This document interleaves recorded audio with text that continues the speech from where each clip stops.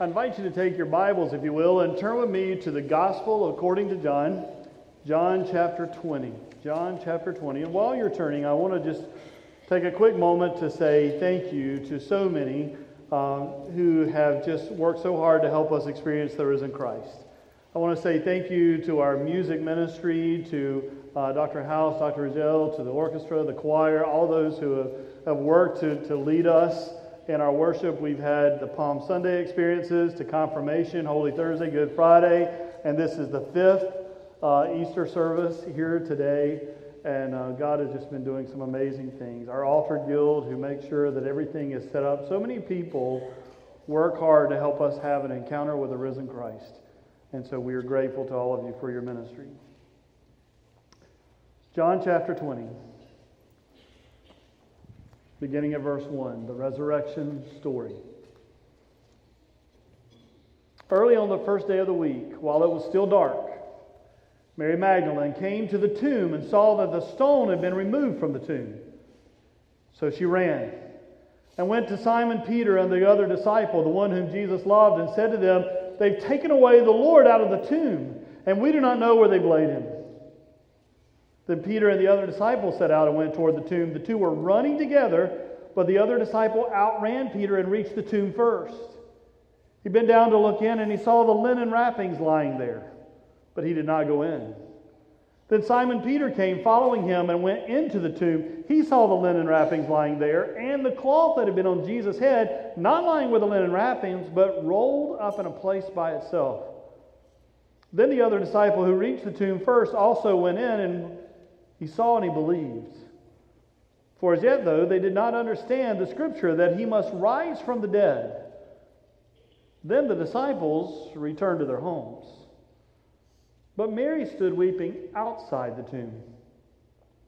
And as she wept, she bent over to look into the tomb, and she saw two angels in white sitting where the body of Jesus had been lying, one at the head, the other at the feet. They said to her, "Woman, why are you weeping?" And she said to them, "They've taken away my Lord, and I don't know where they've laid him." And when she said this, she turned around and saw Jesus standing there, but she did not know that it was Jesus. Jesus said to her, "Woman, why are you weeping? Whom are you looking for?" Supposing him to be the gardener, she said to him, "Sir, if you've carried him away, tell me where you've laid him, and I will take him away." Jesus said to her, "Mary." She turned and said to him in Hebrew, "Rabboni," which means teacher. Jesus said to her, "Do not hold on to me, because I've not yet ascended to the Father, but go to my brothers and say to them, I'm ascending to my Father and to your Father, to my God and to your God." And Mary Magdalene went and announced to the disciples, "I have seen the Lord." And she told them that he had said these things to her. When it was evening on that day, the first day of the week, and the doors of the house where the disciples had met were locked for fear of the Jews, Jesus came and stood among them and said, "Peace be with you." After he said this, he showed them his hands and his side. Then the disciples rejoiced when they saw the Lord. Jesus said to them again, "Peace be with you. As the Father sent me, so I send you." When he said this, he breathed on them and said to them, "Receive the Holy Spirit. If you forgive the sins of any, they're forgiven them. But if you retain the sins of any, they are retained." But Thomas, who was called the twin, one of the 12, was not with them when Jesus came. So the other disciples told him, "We have seen the Lord." But he said to them, "Unless I see the mark of the nails in his hands and put my finger in the mark of the nails and my hand in his side, I will not believe." A week later, his disciples were again in the house, and Thomas was with them. And although the doors were shut, Jesus came and stood among them and said, "Peace be with you." Then he said to Thomas, "Put your finger here and see my hands. Reach out your hand, put it to my side. Do not doubt, but believe." Thomas answered him, "My Lord and my God." Jesus said to him, "Have you believed because you've seen me? Blessed are those who've not seen and yet have come to believe." Now Jesus did many other signs in the presence of his disciples, which are not written in this book, but these are written so that you may come to believe that Jesus is the Messiah, the Son of God, and that through believing you may have life in His name. This is the Word of God for the people of God. Thanks be to God. Let us pray. Almighty God, we are so grateful for your holy word and for the privilege of studying it together.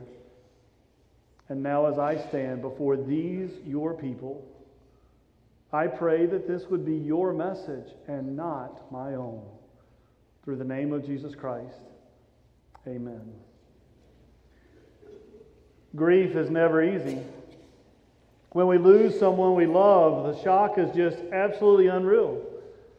Even when we see the death coming, we're never really ready for it. And it just kind of throws us, and we're not sure exactly how to respond.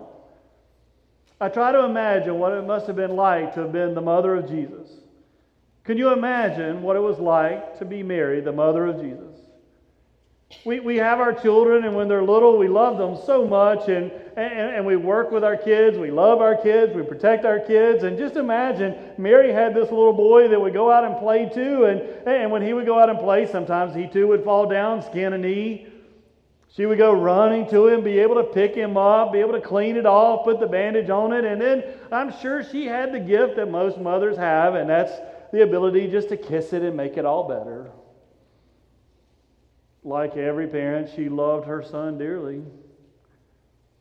But then he became a man.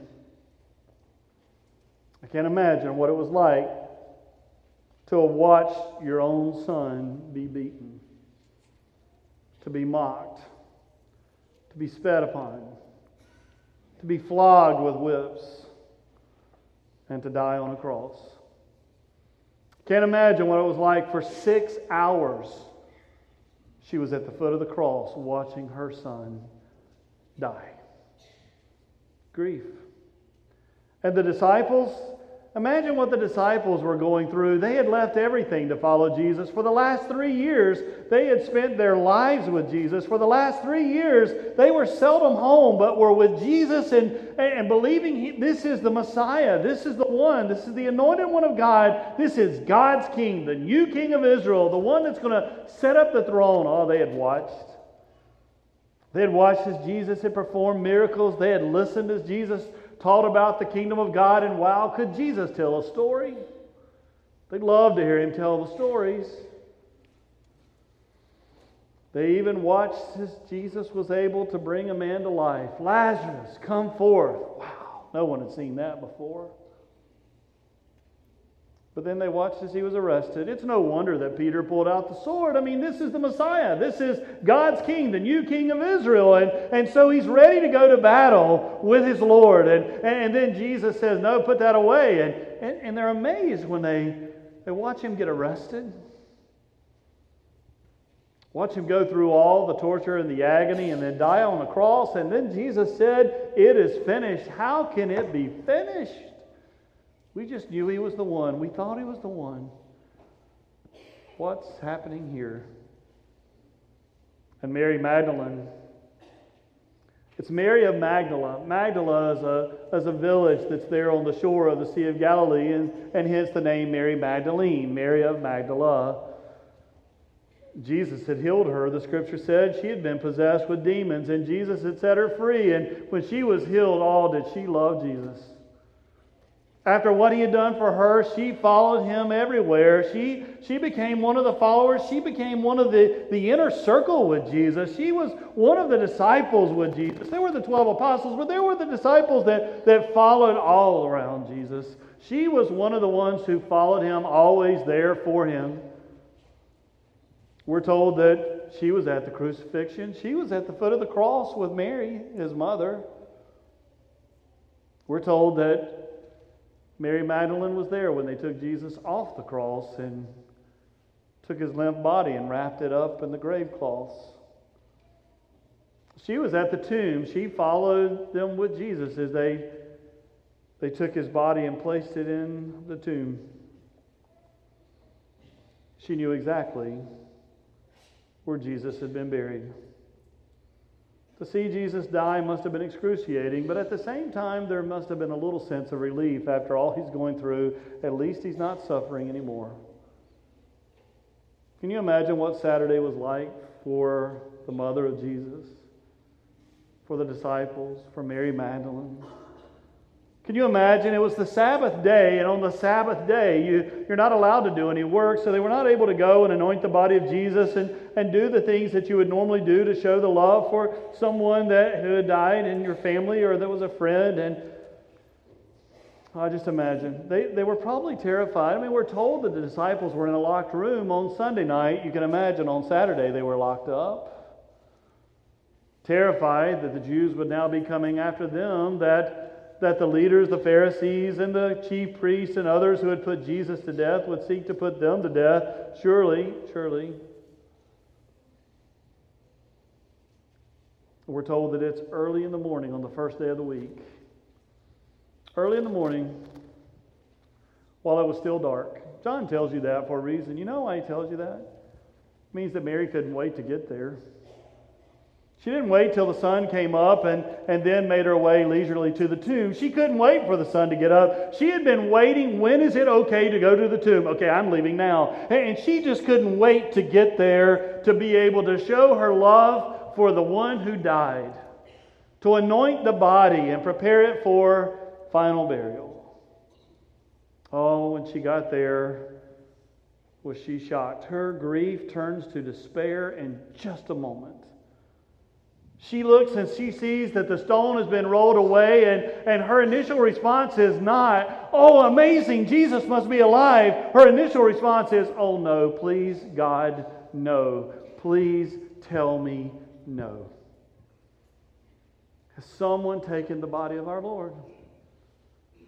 Oh, she's terrified. I mean, grave robbers were a normal thing back in Jesus' time. The burials were a little different than they are for us today. I mean, they had the tomb where you would often take someone that had died and they would be wrapped in the grave clothes and laid in the tomb, and the stone would be rolled across it, and then the body would be left there until it had had time to deteriorate. And once it had gone through the deterioration where all that was left were the bones, you would open the tomb back up, collect the bones, go bury them in a permanent burial, and then the tomb could be used again for someone else in the family, a family tomb. That's why we're told in the Scripture this tomb had never been used before, because most tombs had been used again and again and again. But that means they're meant to be open and closed and open and closed and open and closed, and that made it really easy.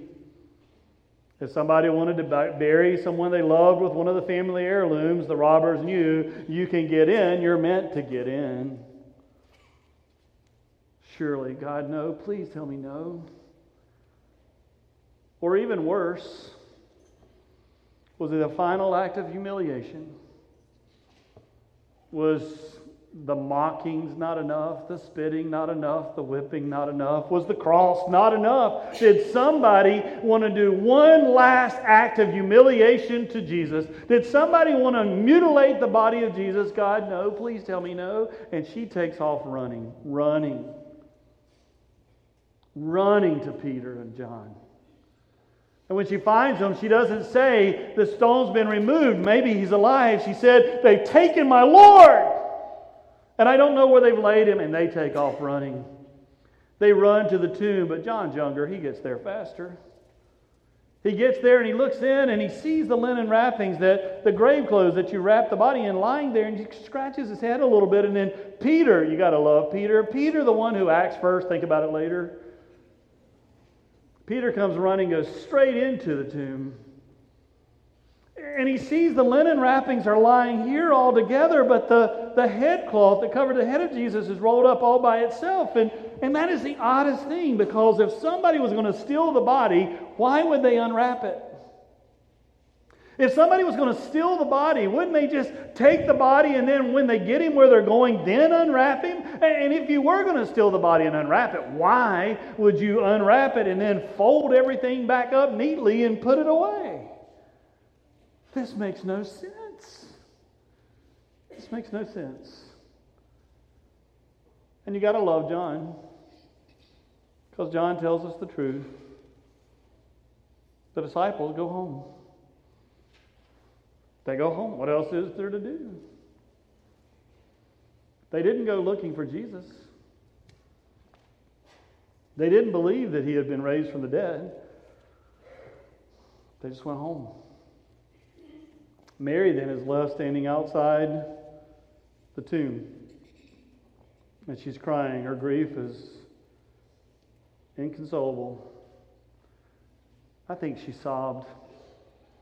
When my dad died, I sobbed. I didn't just cry. I've got a feeling she was sobbing. And so then she looks inside and she sees two angels that are there, one at the head and one at the feet, and they look at her and they said, "Woman, why are you weeping?" And she goes, "Because they've taken away my Lord. And I don't know where they've laid him." Ah, grief and despair. She looks over, and behind her she sees the figure of a man. She doesn't really see who it is. I mean, she's weeping, and she's not expecting it to be Jesus. John tells us it's Jesus, but Mary doesn't know that yet. And she thought maybe he was the gardener, and he asked, "Woman, why are you weeping?" And she goes, "Sir, if you did it, if you took him away, just please tell me where you put him, and I'll go get him. I'll take care of him. Just tell me, please. Tell me where he is." And Jesus says, "Mary." That's all it took, Mary. But of course, back in John chapter 10, Jesus said, "I'm the good shepherd. My sheep know my voice. I know my sheep by name." Called her name. She knew it was Jesus. She cries out, "Rabboni," which is the Hebrew word for rabbi or teacher, but it's a more of an affectionate word. I guess it's kind of like if somebody says pastor or hey preacher. It's just a little more informal, just a little more relaxed. Rabboni. It meant they had a relationship, that there was a closeness that was there.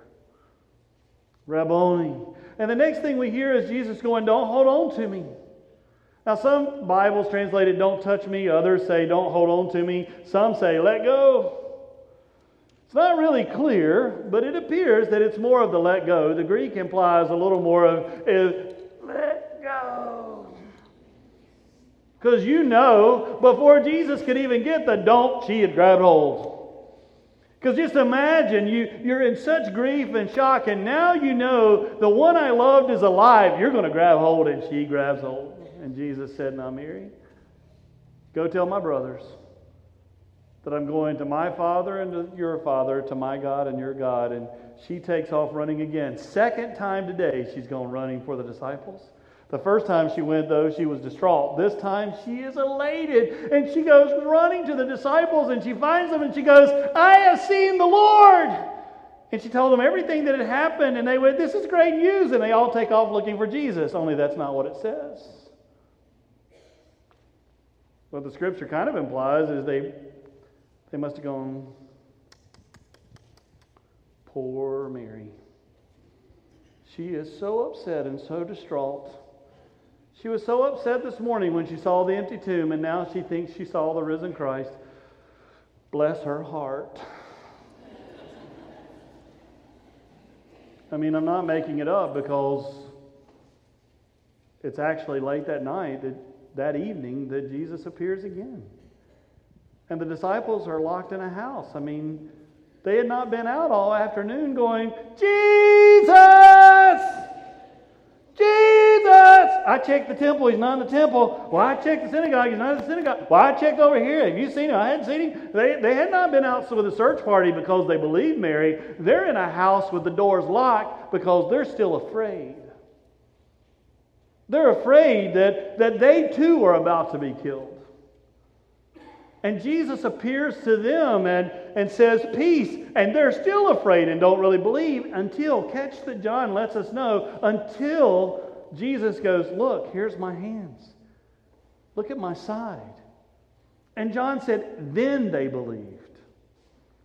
Then they believed. And they rejoiced. Unfortunately, Thomas wasn't there. I think Thomas gets a bad rap. I feel so sorry for Thomas. I mean, he gets one of those nicknames that sticks. When somebody gives you a nickname and it's not the one you want, but it sticks. I mean, Doubting Thomas, who wanted that one? But Thomas was no different than the other disciples. I mean, think about it. Thomas wasn't there, so the other disciples find him and they say to him, "Hey, Thomas, we've seen the Lord." And then they tell him that, he showed us his hands, he showed us his side. And Thomas simply said, "I won't believe it until I see that myself." Remember the other disciples? Mary came to them and said, "I've seen the Lord." They didn't believe Mary. We don't call them all the doubting disciples. And when Jesus even appears, they don't get it. It's only after Jesus showed his hands and feet that the other disciples get it. And Thomas simply said, "I need to see what you saw." And you know what's sad is the next week when Jesus shows up, he sees Thomas and an amazing thing happens, and sometimes we miss it. Jesus saw Thomas and he goes, "Thomas, here are my hands, here's my side." And don't you imagine Thomas wanted to go, "Who told you?" But John lets us know very clearly that Jesus knows exactly what's in our hearts and our minds before we ever tell it. Remember John chapter 1? I shared recently with you the story when Jesus called Philip, and then Philip went and found Nathanael, and he says to Nathanael, who was from Cana, he says, "Hey, Nathanael, we have found the Messiah. It's Jesus of Nazareth." And Nathanael goes, "Yeah, right. Can anything good come out of Nazareth?" Remember that story? And later when Jesus sees Nathanael, he goes, "Hey, there's an Israelite without the seed." And Nathanael goes, "How do you know me?" And Jesus said, "Saw you under the tree. Heard what you said."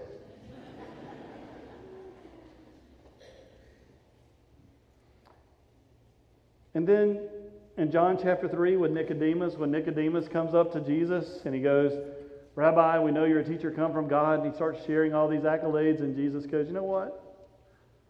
When I look in your heart, what I see is that you need to be born again." How do you know? In John chapter 4, the Samaritan woman at the well, remember when Jesus had conversation with her, she went back to her family in the village and she goes, "I met this guy, he knew everything about me already." Because Jesus already knows everything about us already. He knows among us right now who of us are here because we are so elated to celebrate the risen Christ. And He also knows who of us here are here because somebody in our family was elated to experience the risen Christ and we had to go with them. And He knows right now who among us is struggling with this because we know the Easter story, but we're struggling with the Easter faith. He knows. He knows. He already knows.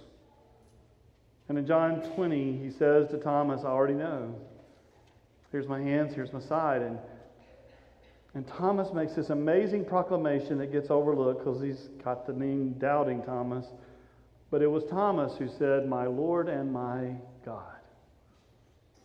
I mean, Jesus was placed on that cross because some thought He claimed to be God. And Thomas just went, "He doesn't only claim it, that is my Lord and my God. I'll tell you that right now. That's who that is. My Lord and my God." I get it. This is hard stuff. This Easter story, we all know the Easter story. You came here knowing the Easter story. I don't think any of you yet, when I read this story, this is my 12th Easter with you, so you've heard the story before. I don't think any of you went, "Whoa, whoa, whoa. You said He came back to life. I did not see that coming."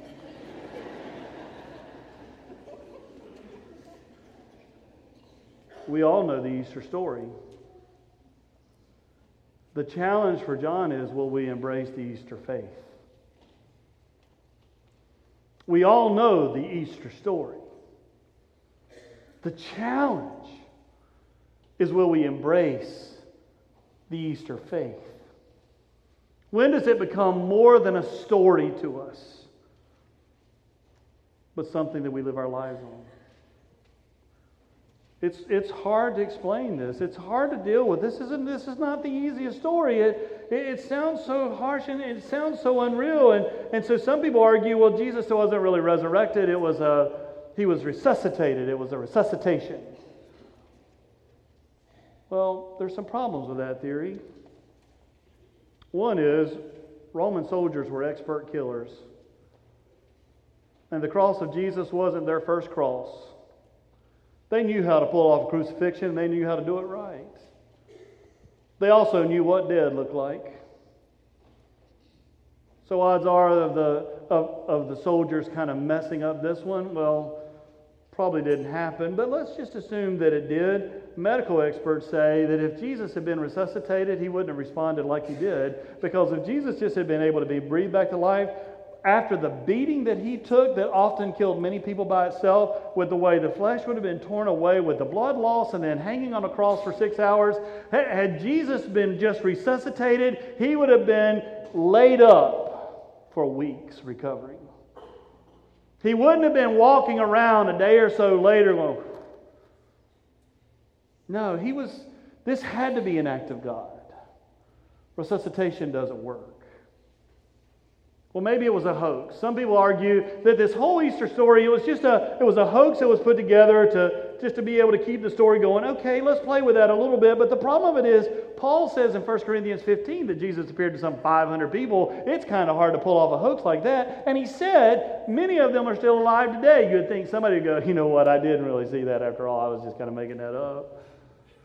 And we're told that he appeared not only to the disciples, but there were others on the road to Emmaus. There were the other women that came to the tomb. I mean, there are a variety of times that Jesus appeared to so many different people. If it's a hoax, everybody would have had to keep their story straight. Do you know the odds that many people could have kept a story straight and never have broken the script? Do you know the odds of being able to pull that off? Especially when it's believed that every disciple other than perhaps John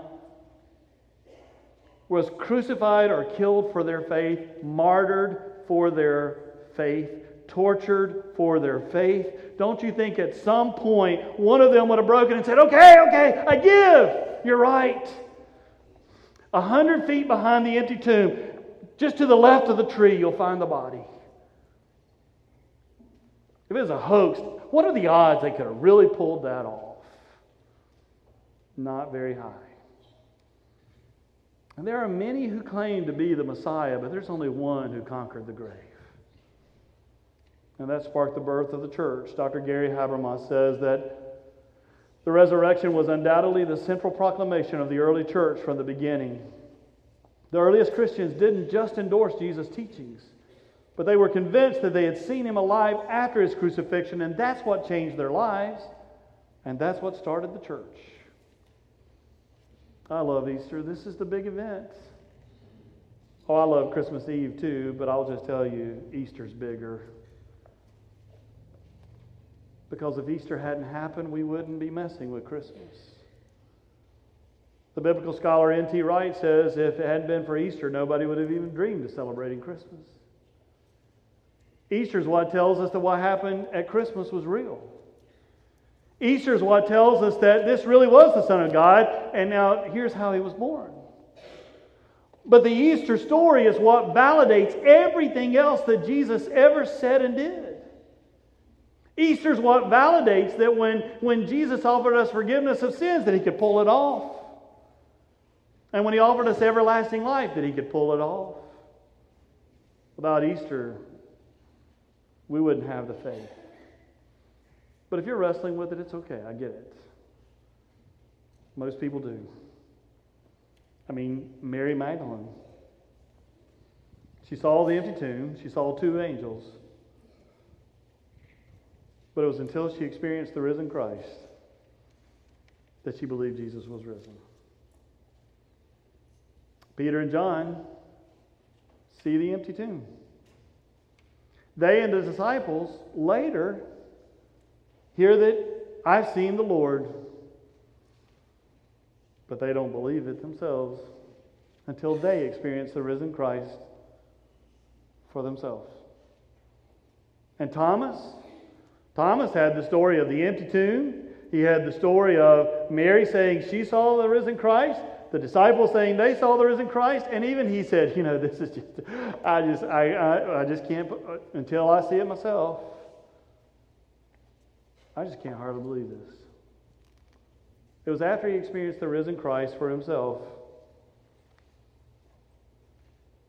that he began to believe the resurrection. You know what that tells me? It tells me that you can hear people proclaim the Easter story, but it's until you experience the risen Christ for yourself that you can have the Easter faith.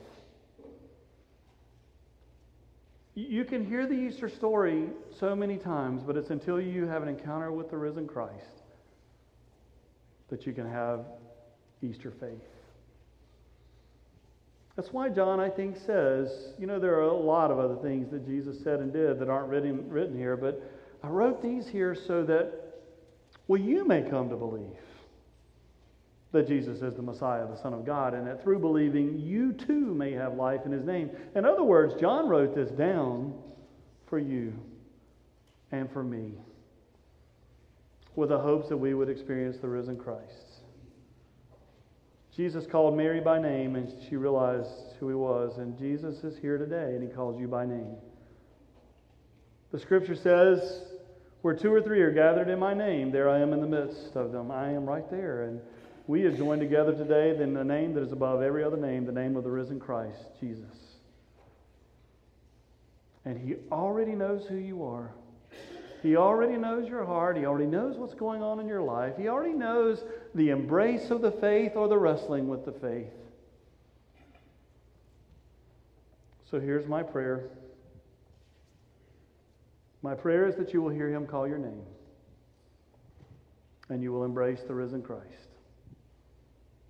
So hard that He even says, you got to let go just a little bit.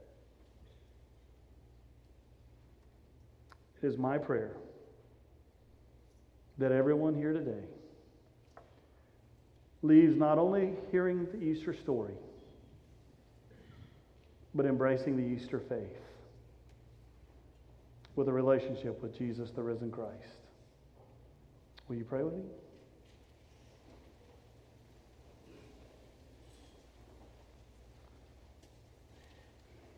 God, we are so grateful that death was not the end.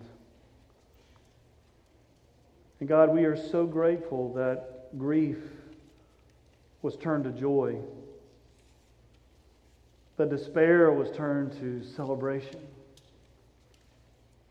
that death was turned to resurrection, that sin was forgiven, and everlasting life was offered. If we only will embrace the risen Christ. And God, we pray that every one of us here would not only hear the Easter story, but embrace the Easter faith. Embrace the risen Christ. That we might experience the forgiveness that comes from Good Friday and the everlasting life that comes from Easter Sunday. We give you thanks, dear God, that Christ the Lord is risen today, and we rejoice. The Lord is King. Amen. Our altar, always open, and a risen Christ would love to greet you.